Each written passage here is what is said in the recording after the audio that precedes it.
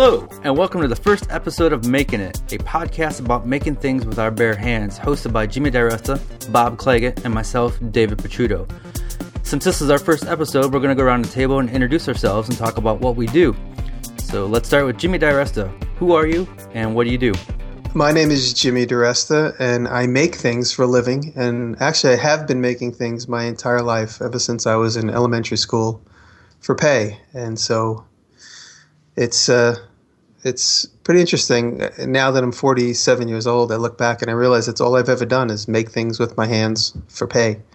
And right now, I'm working with a lot of different clients, mostly branding clients. I'm doing a lot of branding for the liquor business. And that involves making signage and displays. And actually, I might make a woody trailer. Do you guys ever see these little coffee bean trailers? Oh, the kidney bean trailers. There's a kidney bean trailer.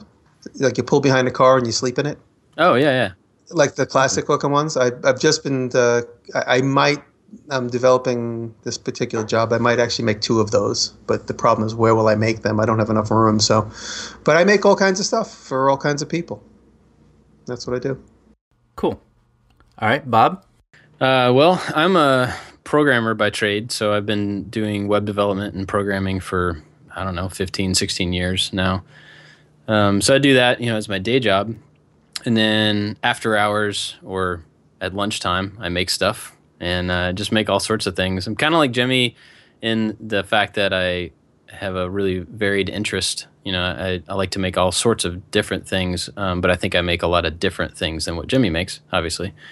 So, but yeah, it's really, I spend my time mostly making stuff to fill a need, in my house or for somebody I know or something like that. So a lot of things I do are really practical and very purpose-built, stuff like that.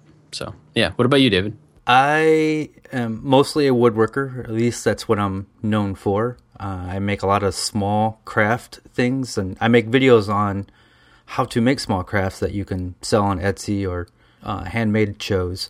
I'm known as the Drunken Woodworker, and that's what I do. I'm also a hobbyist photographer, and I'm a musician. I do lots of things, and it's all kind of led to where I'm at now, making videos and teaching woodworking.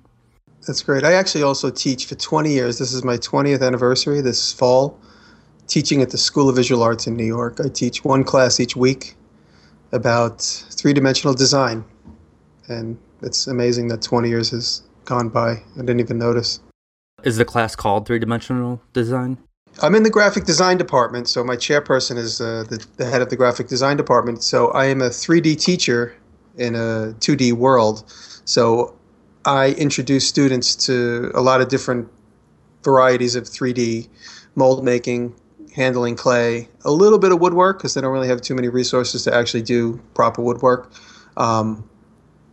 Silk screening, package design, any kind of 3-dimensional design, styrene plastic, vacuum forming. So I give my students a little bit of an intro to each one of these different topics. Sewing, I'll literally bring a sewing machine in and make something on the sewing machine. So it's a really rewarding class for the students. They all seem to get stuff out of it. It's always a slow start because they read the description in the book and they're not quite sure what the class is about. And then when they get in, and then it's all students that, for the most part, have never made anything with their hands. They're all very computer savvy, but they're not literally physically savvy when it comes to hand doing things. But they slowly start to catch up. It's fun. That's a really interesting commonality. I actually taught at the art school that I went to for a while. I didn't realize that we were all kind of teachers at heart, but that's... Oh, did you go to SCAD? Yeah, I went to SCAD, and did computer art there, but I had to take all the 2D and 3D design classes and all that stuff. And then right when I finished school, I went back and taught actually some of the classes that I had just taken for interactive design. Did that for a little while I was starting up a company. So. Oh, that's cool. Yeah, the School of Visual Arts does that too. A lot of the students that do well as a student, they hire them right away to teach anything from typography to computer skills. It's a really cool school in that way that they bring students right back. The teachers will recommend to the hierarchy that this particular student is good, so the teachers stay in touch with them, and it's all working professionals. That's sort of the motto of the school. So I could in a semester, it's great because I get involved with TV and stuff from time to time. So I could introduce potential projects to my students, and then as the semester begins to develop, so do my projects. And I always involve whatever is going on in my professional career with my students so that they could see it develop. And it's great. It's great for them. It's great for me to be able to share that with them, so they could see real life examples of this kind of stuff, which is something that I lacked when I was a student. A lot of my teachers, there's this sort of confidentiality thing, and I used to think to myself, you're making a graphic design for a potato chip company. I'm a 18-year-old student. All I care about is getting high and getting drunk. Why in the world I'm gonna run to the competitive potato chip company and tell them about your stupid graphic design? This one teacher in particular, who she would always say, she would never really show us her work and never really explain what she was doing, and she would always say client confidentiality. I understand it, but she's not. But you're a teacher. You're a teacher. I had another teacher who actually he had real client confidentiality in the way that he was doing corporate identity. He was a great teacher, and I learned so much from him that I still use on a daily basis. And that is, he would do when 3 or 4 companies would merge, and it's total insider trading stuff, and he would do the corporate identity. And he would have to sign documents on top of documents to say that he wouldn't tell anybody, because he knew that these 4 giant companies were going to merge, these public companies, or there was going to be a takeover, and they had to have a lot of the corporate identity prepared. So I always thought that was real interesting. So that's really where he couldn't say. He would show us past work, he just wouldn't show us current work. Jimmy, do your students know who you are when they take the class? Because I know you've had a couple TV shows. It's funny. Not always, but my assistant David, who's been with me now for 7 years, he saw me. The very first show I did was a show called Trash to Cash, which was on FX Network for literally 3 weeks, and then it was off. They ran 2 episodes a week, and then nobody ever saw it again. And so we did 6 or 7 episodes. But he recognized me right away when he came into class. He goes, "Hey, you did a TV show." I go, "Yeah." He goes, "I watched it. It was one of my favorite shows." So, and then in time, he became my personal shop assistant. David, he's in some of the videos. He's a great guy. He's been real loyal. And just recently, so that was 7 or 8 years ago, and recently one of my students, I have a lot of students this year from China, because the school does marketing in different parts of the world, and so that wave eventually comes to school. So I have lots of students literally from mainland China. And this is one of my students. He happens to be from Hong Kong. And he stayed in after class a couple weeks ago. And he was very nervous. He was kind of jittery and nervous. He goes, "You're the guy from Dirty Money, aren't you?" And I go, "Yeah." He was kind of starstruck a little bit. And he didn't recognize me right away. So when he first came to class, he was really, he was just casual and cool. But then when he realized he had been watching me on TV, because I usually keep a big beard, I just shave my beard off.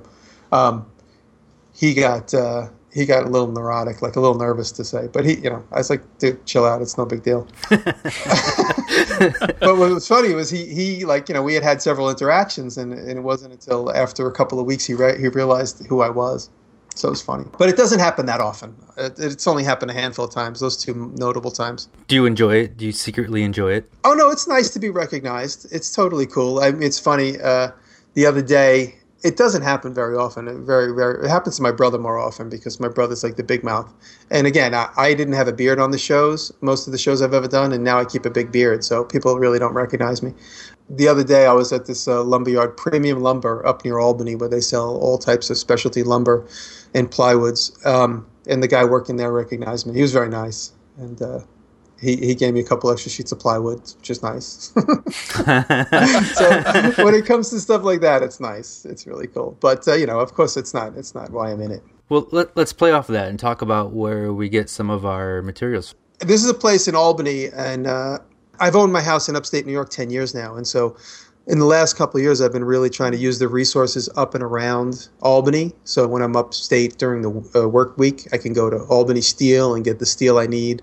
I can go to this premium plywood. It's actually much easier shopping for these bigger materials up there, because I could drive in and park my car. In New York, you can't put your car anywhere. You got to get deliveries. In some cases, the delivery truck is in front of my shop down here on Clinton Street, and it's taking up traffic. In the pouring rain today, I had to offload 30 pieces of steel while the car was holding traffic up, and it's all more chaotic, of course, in the city. So I try and use Albany and upstate New York more and more often for resources. Bob, you make all kinds of different things. Do you have a favorite place to get materials? No, not really, because a lot of my stuff is it has to be ordered. It's not stuff that you can buy locally most places, you know. Any of the electronics components, they're just really hard to come by locally. As far as wood and metal, I mean, I haven't done a lot of metal work in the last several years, but wood, I've gotten a lot of it from some local places, like personal connections. Like I know a woman who, her father was a cabinet maker and he passed away. She sold off all of his stuff, all of his wood, all of his tools, stuff like that. And so that was a chance for me to load up on a lot of material and just hang on to it. You know, and I've got stacks of stuff that I don't know when I'll get to it. And kind of like that, my grandfather is a woodworker and he always has been. You know, a couple times a year, we'll send down with my parents a whole bunch of wood, just like big stacks of stuff that he's collected. You know, so I have these kind of interesting, you know, connections for that type of stuff. But I really just kind of piece together what I need for a specific project wherever I can find it. Yeah, where I'm at, we have it's a hardwood dealer, and it's a family-owned business that's been around for like 25 years, and it's one of those places that it's really hard to go in and get what you need and get out, because you end up talking to them for 45 minutes. And even when I tell myself, okay, I'm going to get out of here right away because I got stuff to do, I can't, because they're just so friendly. And they try to get local woods when they can, but they also get a lot of exotic woods that I love playing with. So, what is the name? Kencraft, Kencraft. And they do sell online. I go to Rosenzweig in the Bronx, and it's just the opposite. If you don't know what you want, I always use the analogy of the Monty Python movie where they're at the bridge, and if they don't answer the question in the proper syllables, they get blown off the bridge. So this is a place in the Bronx. If you don't know what you want and you don't know how to say it quick, you literally they just say this guy's a dummy, and they just turn their back to you. It's a bunch of hardened like Bronx characters, and that's unfortunate. Anyway, but I've gotten they know me now. I just walk in, and the way I've been able to buy their fake sincerity is I just give everybody tips. So the minute I walk in, I just start handing everybody $5 bills. I usually give them the money after I place my order. So like I just walk up and I hand the guy in the bay who would assemble my order. You know, it might be 5 sheets of plywood, you know, veneer core plywood with, you know, mahogany or whatever on the outside, and then a couple pieces of hardwood, which you have to pick from upstairs. Then they send it down, and then they have these sticks where they check the board footage. And so when I get my green sheet and I've paid in the office, I walk back out and I just literally hand him the green sheet with a $5 bill in it. He's so used to it now when he sees me, you know, just getting 5. And then the guy who brings it to my truck, he gets a 5. And if there's another guy who helps him, he gets a 5. That's just the way I get their respect. Otherwise, they just ignore you. It's crazy. I do the same thing when I go to a busy bar. Like that first drink that I get, tip big, and they will spot you out of a crowd next time. Yeah, totally. I tip everybody big. It really keeps everybody on their toes. Nice. Yeah, it's nice. So, guys, we were talking a little bit earlier about how creativity is spurned for each one of us. David, would you like to start to talk a little bit about where you get your creative juices going? Sure. That's a tough question. Where does creativity come from? For some people, it's a spiritual thing, and for me, it's just my brain constantly in motion. And I have a lot of friends who are artists. I don't know many woodworkers, but I know a lot of artists. I see what they do, and it inspires me. And I'm like, oh, I just want to create something. I want to be like them. And I don't know. Maybe it's jealousy, or maybe it's not. But I will be inspired to make something out of wood from a painting or a sculpture that I see. Yeah. And I try to do that all the time. Or architecture is a great inspiration for me. I'm like, oh, what if you made a box that was shaped like that building? You know. So yeah, I could relate to that. For me, it's all about keeping my mind and my eyes open and allowing to absorb all that throughout the day. So yeah, totally. Bob? Yeah, I think I'm kind of the same way in that a lot of it's based on observation. But when I think of creativity, and this has come up in a couple of conversations recently, but when I think of my creativity, I don't think of it in the way that artists do. And I mean, I have an art background, and you know, I know a ton of amazing painters and people that's what I think of as the word creativity. But for me, when I apply it to myself, I think of it more as problem solving. So it's the creative solution to a problem, to fixing a problem. And when I take it in that way, then I can apply it to a lot more stuff for me personally. You know, I can feel creative in a lot more ways. So as far as getting inspired or any of that stuff, I think I've found over the last couple of years that my main source is having a problem and then seeing a solution that someone else has done or a solution that I've done to it in the past. And then somehow my mind gets on this processing track for it. And I start going through all the permutations of that thing. So like, recently I did a project that was my dust collection system. And so it was a need that I had, and I filled that need, but then I couldn't stop once I had that dust collection system there. I was like, oh, wait, I need to hook it up to an Arduino and make, so I can control it. So I did that. And then since I did that one, I've got 3 or 4 more additions to it, like things to make it a little bit better, things to improve it. And so I don't know that I would normally call that creative, but I think it's me trying to find better ways to solve problems. And yeah, it's funny because I get very obsessive about things, and it's funny when I watched your dust collection video, my mind started solving all these different problems that I watched in your thing. So I took it apart, your gate trap, and I put it back together about 10 different times in my mind since I saw it, because it's like it pegs a board in my brain. It's like it puts a Post-it note in my brain, like, oh, there's multiple ways to solve that problem, and that's how my mind works. So when I see a need, like a lot of times because of our YouTube videos that we all do, a lot of times I know that I'll have to make a YouTube video. And this particular one I'm working on right now, this is sort of how my creativity flow goes. It's like I know I need a video for Halloween, for instance. And so I think, what can I make for Halloween? I can carve a pumpkin. I could do this. I could do that. And my mind always sort of gravitates towards different coffins because I love the way coffins are made and, the beauty that goes into them. And some of them are super simple.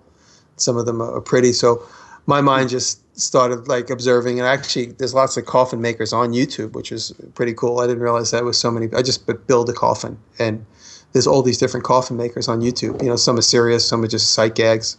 And so my mind just starts going through all the different versions of like what type of a coffin I would make and the different ways to make it. And so I literally start building it in my mind. And then what happens with me is my brain starts working in behind the scenes on that particular project. And so I completely just like slowly begin to lose consciousness of it, at least, forward consciousness, and it goes into my subconscious. And so as I'm sleeping and as I wake up, I start getting these lucid visions of exactly how I should solve these problems. And you'll see in this video when I publish it, the complicated thing of making a so-called toe pincher coffin is the ones that look like the Dracula coffins, is the tapered sides. And I wanted all these tapered sides, and in my mind I'm like, it's a compound angle. It's a real pain in the butt to figure exactly how to do that. And because my mind starts to like dismantle things, I'm like, okay, you'll see the way I was able to solve this problem, making it out of plywood, of course, because it's a simple way to approach it, is to make it from plywood.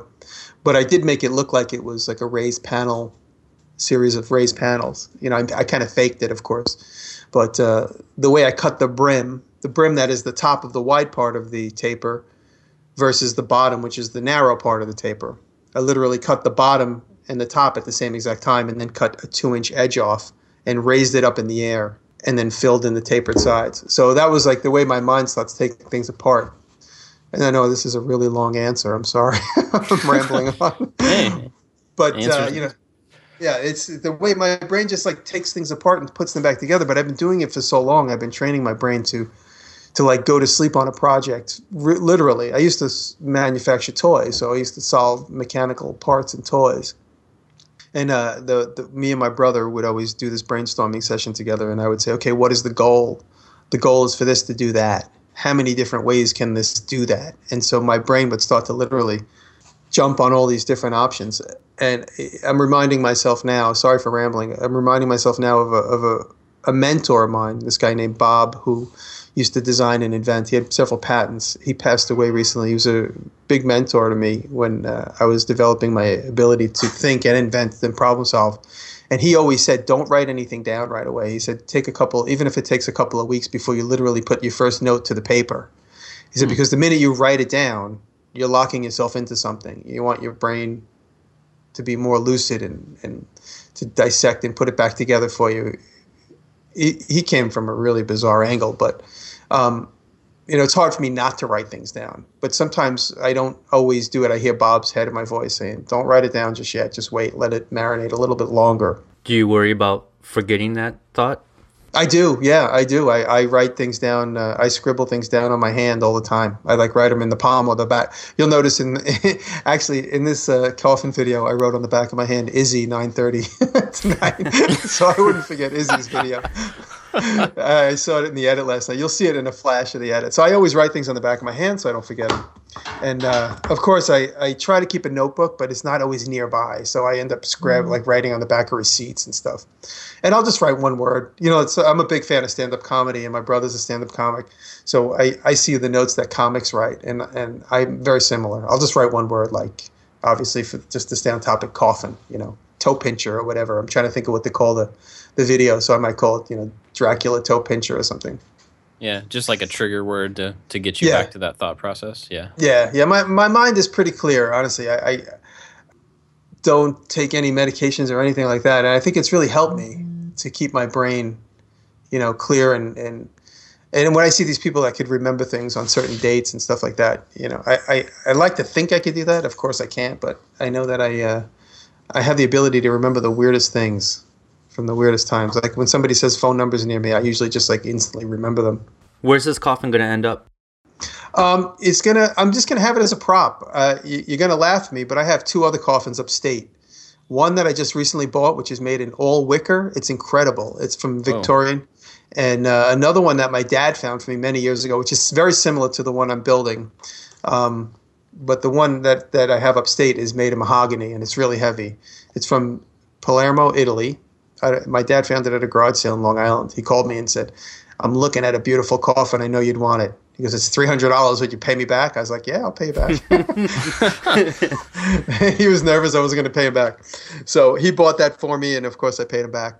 But just recently, for $300, coincidentally again, I got this wicker. If you guys if you're listening, Google Victorian wicker casket. And it's amazing. I love a little bit of morbid stuff. The wicker caskets were made so that the body wouldn't overheat inside of the thing. So that's why they made them in wicker, so that they could breathe. And then also so that they could breathe and that the flies wouldn't get on them. So that's why it was like putting the body in a net bag. And now wicker caskets are popular again because they're not harmful to the earth. They go back to the earth. Is it a woven thing? It's woven. Yeah, it's incredible. It's actually, my girlfriend and I might actually take a wicker class to make a backpack, like an old Explorer backpack. It's just like the big wicker baskets. Yeah. I'm becoming obsessed with those. I want to make a video of them. So I just bought two of them at garage sales. They're really old, so the straps are dry rotted. But the actual wicker and they're woven, which is great. And then so I bought those two backpacks, and I bought this casket all in the same time frame. So that's how I obsess on things. So my mind is racing, in the background, not on the foreground, in the background. Like these three things are just kind of being taken apart and put back together.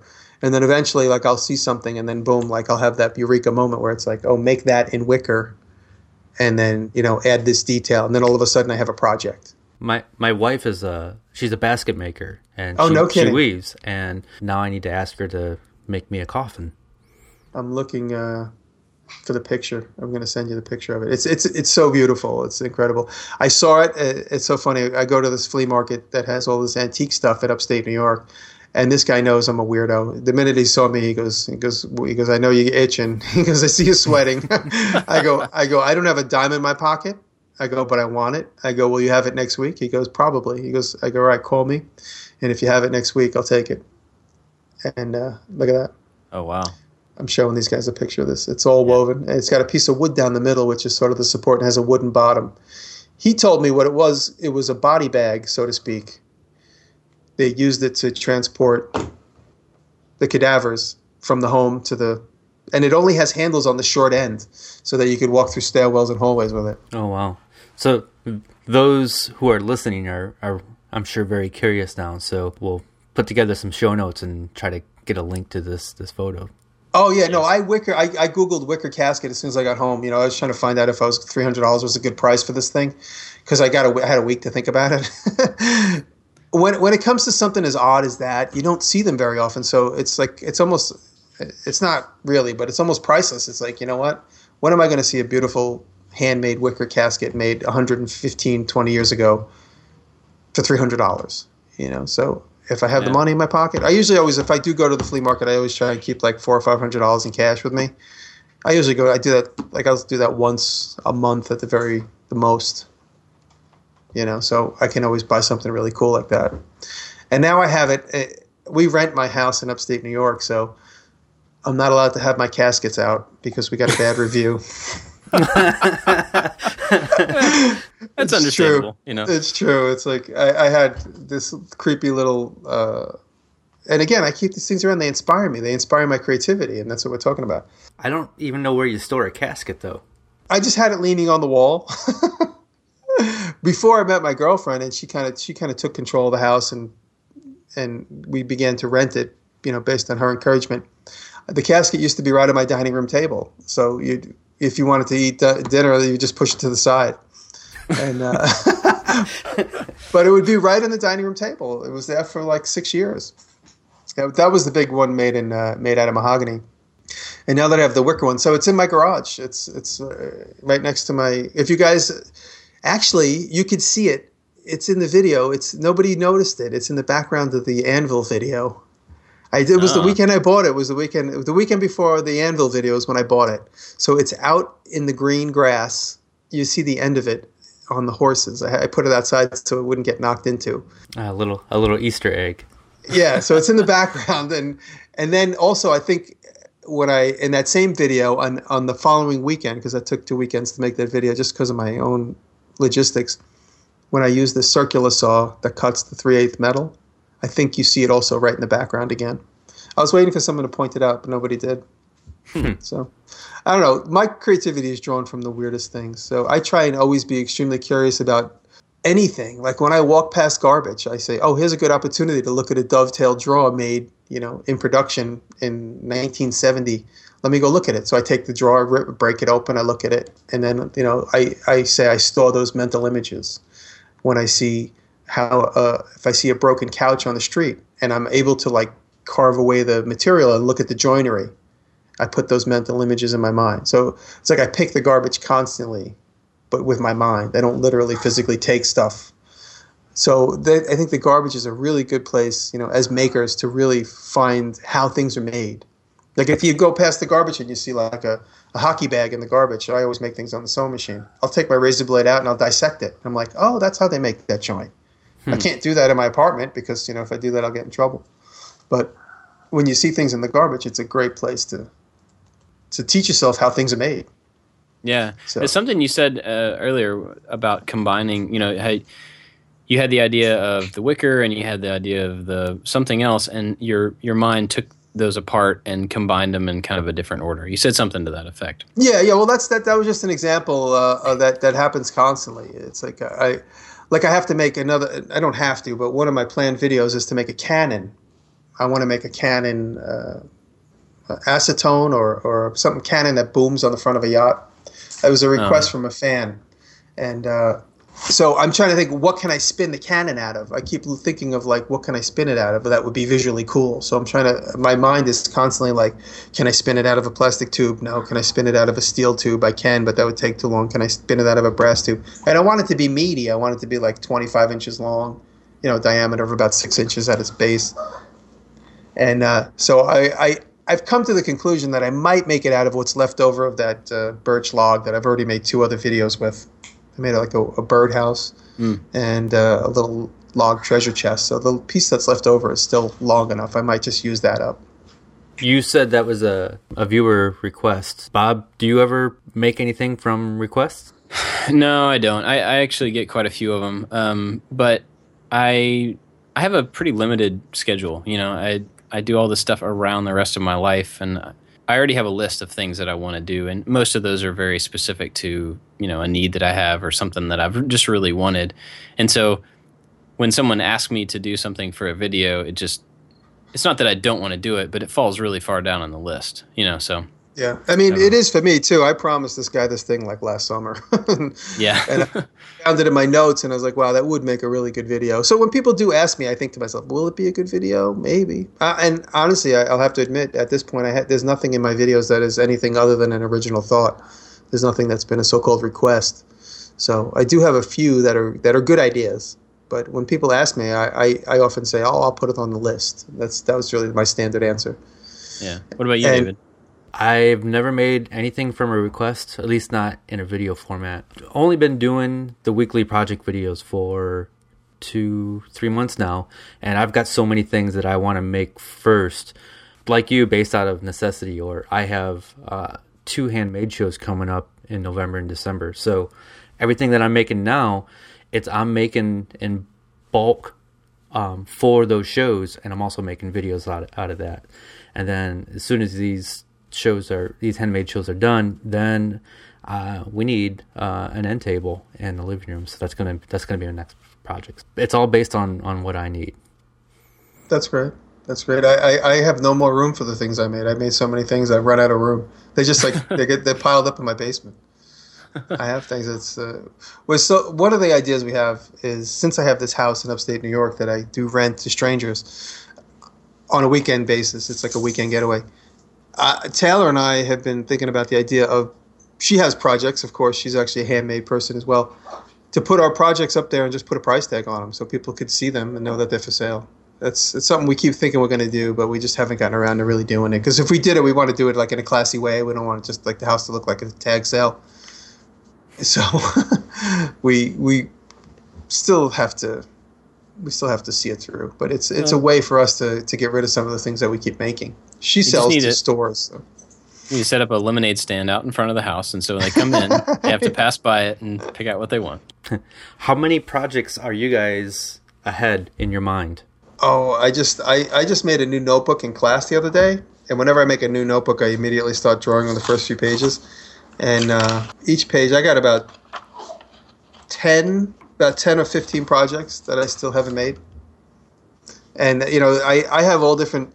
One thing, a conclusion I've come to in the last year, as far as YouTube goes, is that I don't have to. I'm going to use this as an example because this is a pretty elaborate project. I don't have to build a casket every week. This casket has taken me a lot longer than I anticipated. But I don't have to jump through hoops. I could make a little wooden spoon and it gets a lot of views. So I have lots of video ideas that are fairly simple. And so I always end up, I have a whole bunch of videos in line, but then something simple will come up and I'll do that. That's the point I'm making. Are you on a video schedule? I am with Make Magazine. I have to give them every other week. I give them a video. Typically, tonight is my submission. It's a Wednesday night right now. So I will finish the casket video tonight and submit it to them through the night. I'll dump it on Dropbox and they'll get it tomorrow, and then they'll publish it typically on a Thursday. But sometimes lately it's been a little loosey-goosey, but it's at least every 2 weeks. It's not exactly always on the same day. Bob, are you on a schedule? No, I wish that I was. And actually, that's another thing people ask me about a lot. Like, I think the trend, and I'm not really sure why this is, but I think the trend on YouTube is to be on a certain project schedule, maybe for people to have the expectation of when they can see something new. It's just too hard. It is. I wish I wasn't on a schedule, actually. Or I wish, or at least I'm thinking about moving it instead of every week to every 2 weeks, just because it's a lot of pressure. It is a lot of pressure, and it limits you, like you're thinking, what can I fit in this week? Not what do I want to do? And for me personally, I would rather take a month and do a project that I really want to do, something I want to show off, rather than like, I got to fit something into this week, it's going to be small and not interesting or whatever. That's what happens with me, and that's why with the simple videos like the spoon, I literally made that before Maker Faire, and I'm like, what am I going to make? And then the following week, I made a birdhouse log with just hand tools. That was sort of a personal challenge. And of course, I'd like to spend a lot more time doing simple stuff like that. But I do have, I got to submit it. And then, of course, I have my own work, which takes a considerable amount of time. And And in my own work, I make videos. Actually, right now, I'm sitting on a video for Dickel. I'm waiting for them to give me the green light that I could publish a video of these boxes that I made, these toasting boxes that they wanted me to make. And again, I had like a week to make those. They said, I thought I had to make one prototype, and then they're like, "Oh, the prototype looks great. Can you make 15 more?" I was like, "For when?" I didn't even know you wanted more than one. They go, "When do you want them?" They go, "Can you have them in 10 days?" I said, "I guess." I have a rush charge. No, these guys, they've been very good to me. I can't complain at all. But they always just give me these projects that, like I got a call today. I got to make 3 signs, which I'm happy. I'm happy the phone rings and I get work. It's fantastic. But they want them in like 3 weeks from now. I'm like, when did you know you needed these signs? Like this afternoon? Like, I don't know. But it's good. Yeah, I come from the web development world. I was a web developer for 9 years, and I experienced that every week. Every project was an emergency, and that's why I was happy to quit my job, because I wanted to get away from putting out fires all the time and living like that. So yeah, I came from the same place, and I was in marketing, in the marketing side of web development for a long time. And that's where those fires are, or that's where they were for me. That was like, people think that their marketing is so, so important, and they put all this, all this pressure on the people who are producing the marketing stuff for them. And when I decided to get out of that part of the industry, I went from that to a product-based company, to where, it's 6 months of building a product. And the pressure is entirely different, because they know that it takes X amount of time to make a product, and the value is just totally different too. I mean, they value what they're doing in a way that marketing doesn't. And so, Jimmy, you're talking about working. Basically, you're making marketing stuff for these people, for all these different signs, and it's going to have that same kind of. The drive is different, when it's a product versus marketing for something. You should see. You should see what I just made. I mean, I can't publish pictures of it because. I don't. It's like, again, maybe client confidentiality. I just, I haven't been given the okay to publish this stuff, so I don't want to get in trouble. But I just made a couple things for Johnny Walker. Actually, on my Instagram, there's the picture of the card catalog that I made. But that gets a lot of Johnny Walker branding, which is on it, of course, by now. That was just the basis of the product. But they sent me a picture of that and said, "Do you think you could make this and deliver it by October 17th?" And that was like October 1st.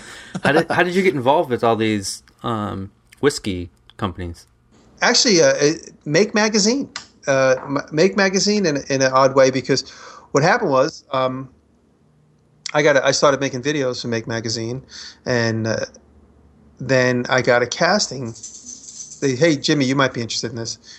They needed somebody to be in like a competition, a live bar building event for George Dickel, Raise the Bar. That was their slogan. Their marketing slogan is Raise the Bar. So me and one other guy were both going to raise a bar opposite each other, and who wins in the end was going to be win $1,000. And what they were doing, in hindsight, they picked me and this other guy named Jeff Del Papa, who's sort of a maker in the maker community. He's actually involved in pumpkin chunking. He's always on the Discovery show, Pumpkin Chunking. Yeah. And Jeff is like a full-on metal worker, and I'm obviously I'm a little bit of everything. But in this case, I was the woodworker. So it was the woodworker versus the metal worker, and we were on a stage. I didn't know anybody. I had just taken a commitment to work at a toy company. This is in the end of 12. Yeah, going into 13. So August, I took the job in August, and then 2 weeks later, I got this casting call to work in Nashville to do this bar event, literally on a Saturday and a Sunday. And so I didn't tell the job that I just committed to work for. I just said, okay, see you Monday. And I got in my car and I drove to Nashville with my girlfriend. Did the event all day Saturday. Did the event all day Sunday. And I was able to drive home all the way through the night and get to work on Monday morning. Wow. And I just drove to Nashville the other day. Again, that's when I spoke to you guys on the phone the other day. But so that event just happened to be in Nashville that week. And then I met all the marketing guys. The event went well for me. I ended up building the bar. I didn't win the competition, by the way. The other guy won, which was ridiculous because every one of the marketing people came over to me during the weekend like, man, this is amazing. You're right on brand. This is amazing. You're going to win. You're going to win. You're going to win. You're going to win. And then there was this so-called tiebreaker. So that one guy picked me, one guy picked him, and then the tiebreaker stood up, who was the whiskey, the guy who is the brewer, not a brewer, the distiller. He's the master distiller, John Lund, who now he and I are friendly. But John Lund stood up and said, I'm going to cast my vote for the most creative, the most... And I thought he was talking about me because everybody said you were going to win. And then he goes, Jeff Del Papa. And there was like a wah, wah, wah, wah, because all the marketing people and were then like... you sat back down. Yeah, all the marketing people were like, we told you to pick the other guy. Oh, man. And so anyway, so it was a little... I was a little pissed off because everybody, for the 3 hours leading up to the vote saying I was going to win. And I didn't. So I went home without the extra couple $1,000. But they called me literally before I left. They said, "Can you do what you did this week for an event in New York in September?" So now it's August. So I said, "Yeah." So that following few weeks later, I did my second bar build, which is the one that's on my YouTube channel. My friend did the video where it's kind of got cool graphics. It's me building a bar for Meatopia where I do this kind of fancy joinery. That was the bar that I built, the second bar I built for Dickel. I built it in my garage, and then I assembled it on site. And so that was my second event I ever did for them. And then since then, they just keep calling me back. And now I've become very friendly with that marketing group. My friend Bobby and Chuck, they're really great guys. They hire me constantly. And that's all the Dickel stuff and all the Bullet stuff. And now there's another branding team because Diageo owns all these different brands. So all the other branding teams have seen me do all these different things. And they call up Bobby and Chuck and they say, hey, can we use Jimmy to do this? Can we use Jimmy for Crown Royal? Can we use Jimmy for Don Julio? And so that's how I've been getting all these other jobs, literally just word of mouth. I mean, and it doesn't hurt that I've gone to an event called Tales of the Cocktail in New Orleans where you rub elbows with all these marketing people. Late at night, everybody's on Bourbon Street till 6 in the morning, completely drunk. And I don't drink at all. I'm completely alcohol free. So it's funny, you see everybody start to wilt in the beginning of the night. By the end of the night, everyone's like drinking water and they're all like watery-eyed and melty looking. And it's also in the dead of summer, so it's 100 degrees out. Oh, but, yeah. You do these things and you hang out with these guys all night long and you bond. You bond and you become friends. And it's for me, it's a lot like my old days when I used to go to Hong Kong, toy manufacturing. You'd hang out in the bars all night long with these guys, and you can't help but do business with them because everybody's there to do business, and you're like, they need someone to build a prototype. I just spent 3 hours with them in some strip club. They're going to give me the job, of course, and so that's how you get work like that. And it's not too different, this situation with these liquor brands, and everybody's fun and cool to hang out with. So it's so far so good as long as I keep delivering, and hopefully they like what I do. That's the other pressure is like hoping that I'm on point with what they want. Do you ever feel overwhelmed with all the work you have going on? Yes, all the time. And Always. And Bob works a full-time job. Do you ever feel overwhelmed with all the stuff you got going on? Oh, constantly, yeah. But not in a bad way. I think if it was in a bad way, I just wouldn't do it. I would drop the unnecessary stuff and focus on the job and the family only. But yeah, I mean, my days are packed 100%, and I sleep really hard at night. And, so, I mean, I'm overwhelmed, but I kind of do it to myself on purpose. So, what's interesting? It's interesting what I do, and I don't know if maybe you guys can relate. I just say yes to everything. And in my world, it all has a way of falling into place. It's the strangest thing for me. I mean, maybe I have like an angel on my shoulder, but I say yes to everything, and all of a sudden I realized, like even tonight, like we were supposed to do the Skype thing. I completely forgot. I reminded myself a couple days ago, but I didn't write it on my hand, and I completely forgot. And I come home, and just as I sit down to edit my movie, I see the email from you guys. Hey, you guys going to do this? And that was like 5 minutes before when the email came in. So I'm like, I thought it was an hour and 5 minutes before. So I looked at the clock. I'm like, oh, wait, I'm only 5 minutes off. Boom, download Skype, open this microphone box, and here I am. So everything, all the pieces in my life always seem to fall into place, and I'm very grateful for that. And I had to make this casket video, and then I also had to deliver a product for a client. At the last minute, the client canceled the delivery. She's like, let's do it at the beginning of November. There's no rush. So now I immediately got a clean slate this morning. I went to my 7 a.m. call to go see a client because she had no other time. So I went to see her at 7 a.m. on the Upper West Side, got back home and took a nap for 2 hours. And that's all because my client canceled. And then I got to spend the whole day making the casket video. So just another example of how things fall into place, knock wood.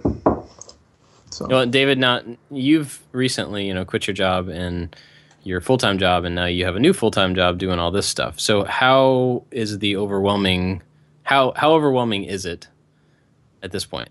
I don't live by the philosophy of saying yes to everything, but for whatever reason, I have said yes to everything.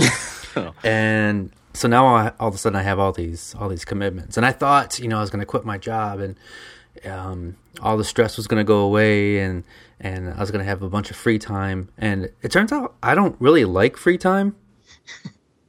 But yeah, so I'm doing 2 YouTube videos every week, and then the past couple weeks I've been also doing a video once a week for Highland Woodworking, just kind of like a product tour, not really a review, but just saying, hey, we have this product in, and that's not supposed to be every week. It's just that's what's happened. So 3 videos a week for the past few weeks, and then nobody else knows this, but I might as well announce it now.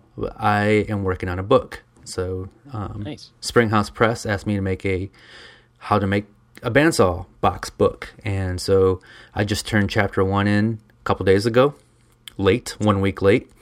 And so I'm working on that. And for whatever reason, I still do a freelance web project, and that I'm going to say no to from here on out, because I just got so much going on and just got married, and I need to enjoy the life sometimes. So I think I need to start saying no to certain projects so I don't feel overwhelmed. And so because I love everything that I do, but it's like, hey, I love chocolate chip cookies, but you shouldn't eat 20 chocolate chip cookies in one day, right? So yeah. So the problem, not every day. Not every day. Yeah. When it comes to turning away work, the problem I have, and I have to start turning away work, is because I think to myself, oh, that'll take 3 hours, and I could make $1,000. They don't know that, But then when I say yes, all of a sudden that 3 hours turns into 6 hours, and then I start pushing other work around. That's much more profitable. So. Like when you said you do your freelance web projects, I foolishly said yes to these people that I would design their bar. I gave them a quote that was 5 times a quote that they got from some other guy. So they're like, oh, can you design it and we'll have him build it? And I said, sure. So I gave him a number to design it, which is low, like $1,000 to just put together some drawings. It's the design based on their concept, but I'm problem solving the whole thing for them, how materials connect and go together. And so I'm doing these drawings, and at this point, I wish I never said yes, because it's easy for me to do the drawings, but it's pestering me, because every time I sit down, I'm like, oh, I got to do this. Oh, and I got to do those drawings, and I'd rather edit my video all night long than go back and do those drawings. The editing of a video is much more rewarding, and ultimately, I think is more will be more rewarding to me in the long run than doing this bar sketch. But anyway, it's working its way out. I do want to make it clear that I'm not complaining about anything that I'm doing, and I love it, and I need all this. Yeah, and me neither. I need all this because my future depends on how many followers and viewers that I get, and so all these projects that I take on is just going to increase more followers and viewers, and which is, I know, absolutely, in the long run it's gonna help me out. So yeah, but there's also something about learning, and I guess we're probably all in this place, but learning, how to best use your time and what things you can do are the most profitable. It's not that all those things are bad, like you should really just turn them away just for the sake of turning them away. But, I found a few months ago I got a chance to do kind of an art craft type show. It was in a West Elm store, which is a pretty high profile store. And so I spent a couple of months making all this stuff to sell in the store, thinking, yeah, this is going to be great. I'm going to spend the time ahead of time, make all this stuff, then I'm going to be able to sell it all. And by spending the time making those pieces, I wasn't doing the videos I wanted to do. And then I got to this event, tried to sell them, and barely sold anything. And, you know, the day after, I'm looking back at that. I'm like, man, I misjudged how I was going to use my time and the worth that it had to me. So from that and a couple of other things, I just decided, like, you know, I don't need to be making stuff that might or might not sell. For me personally, that's just not where I get the enjoyment. Like, I really enjoy doing the videos. And so it helped me kind of hone my focus and how I'm spending my time too, you know.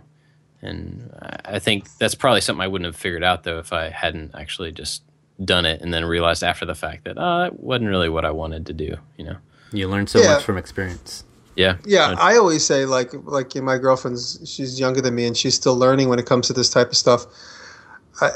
Don't ever feel like you've wasted time. It's just now you have a better point of view of where you want to go. Mm-hmm. Yeah. So a bad experience isn't necessarily a waste of time.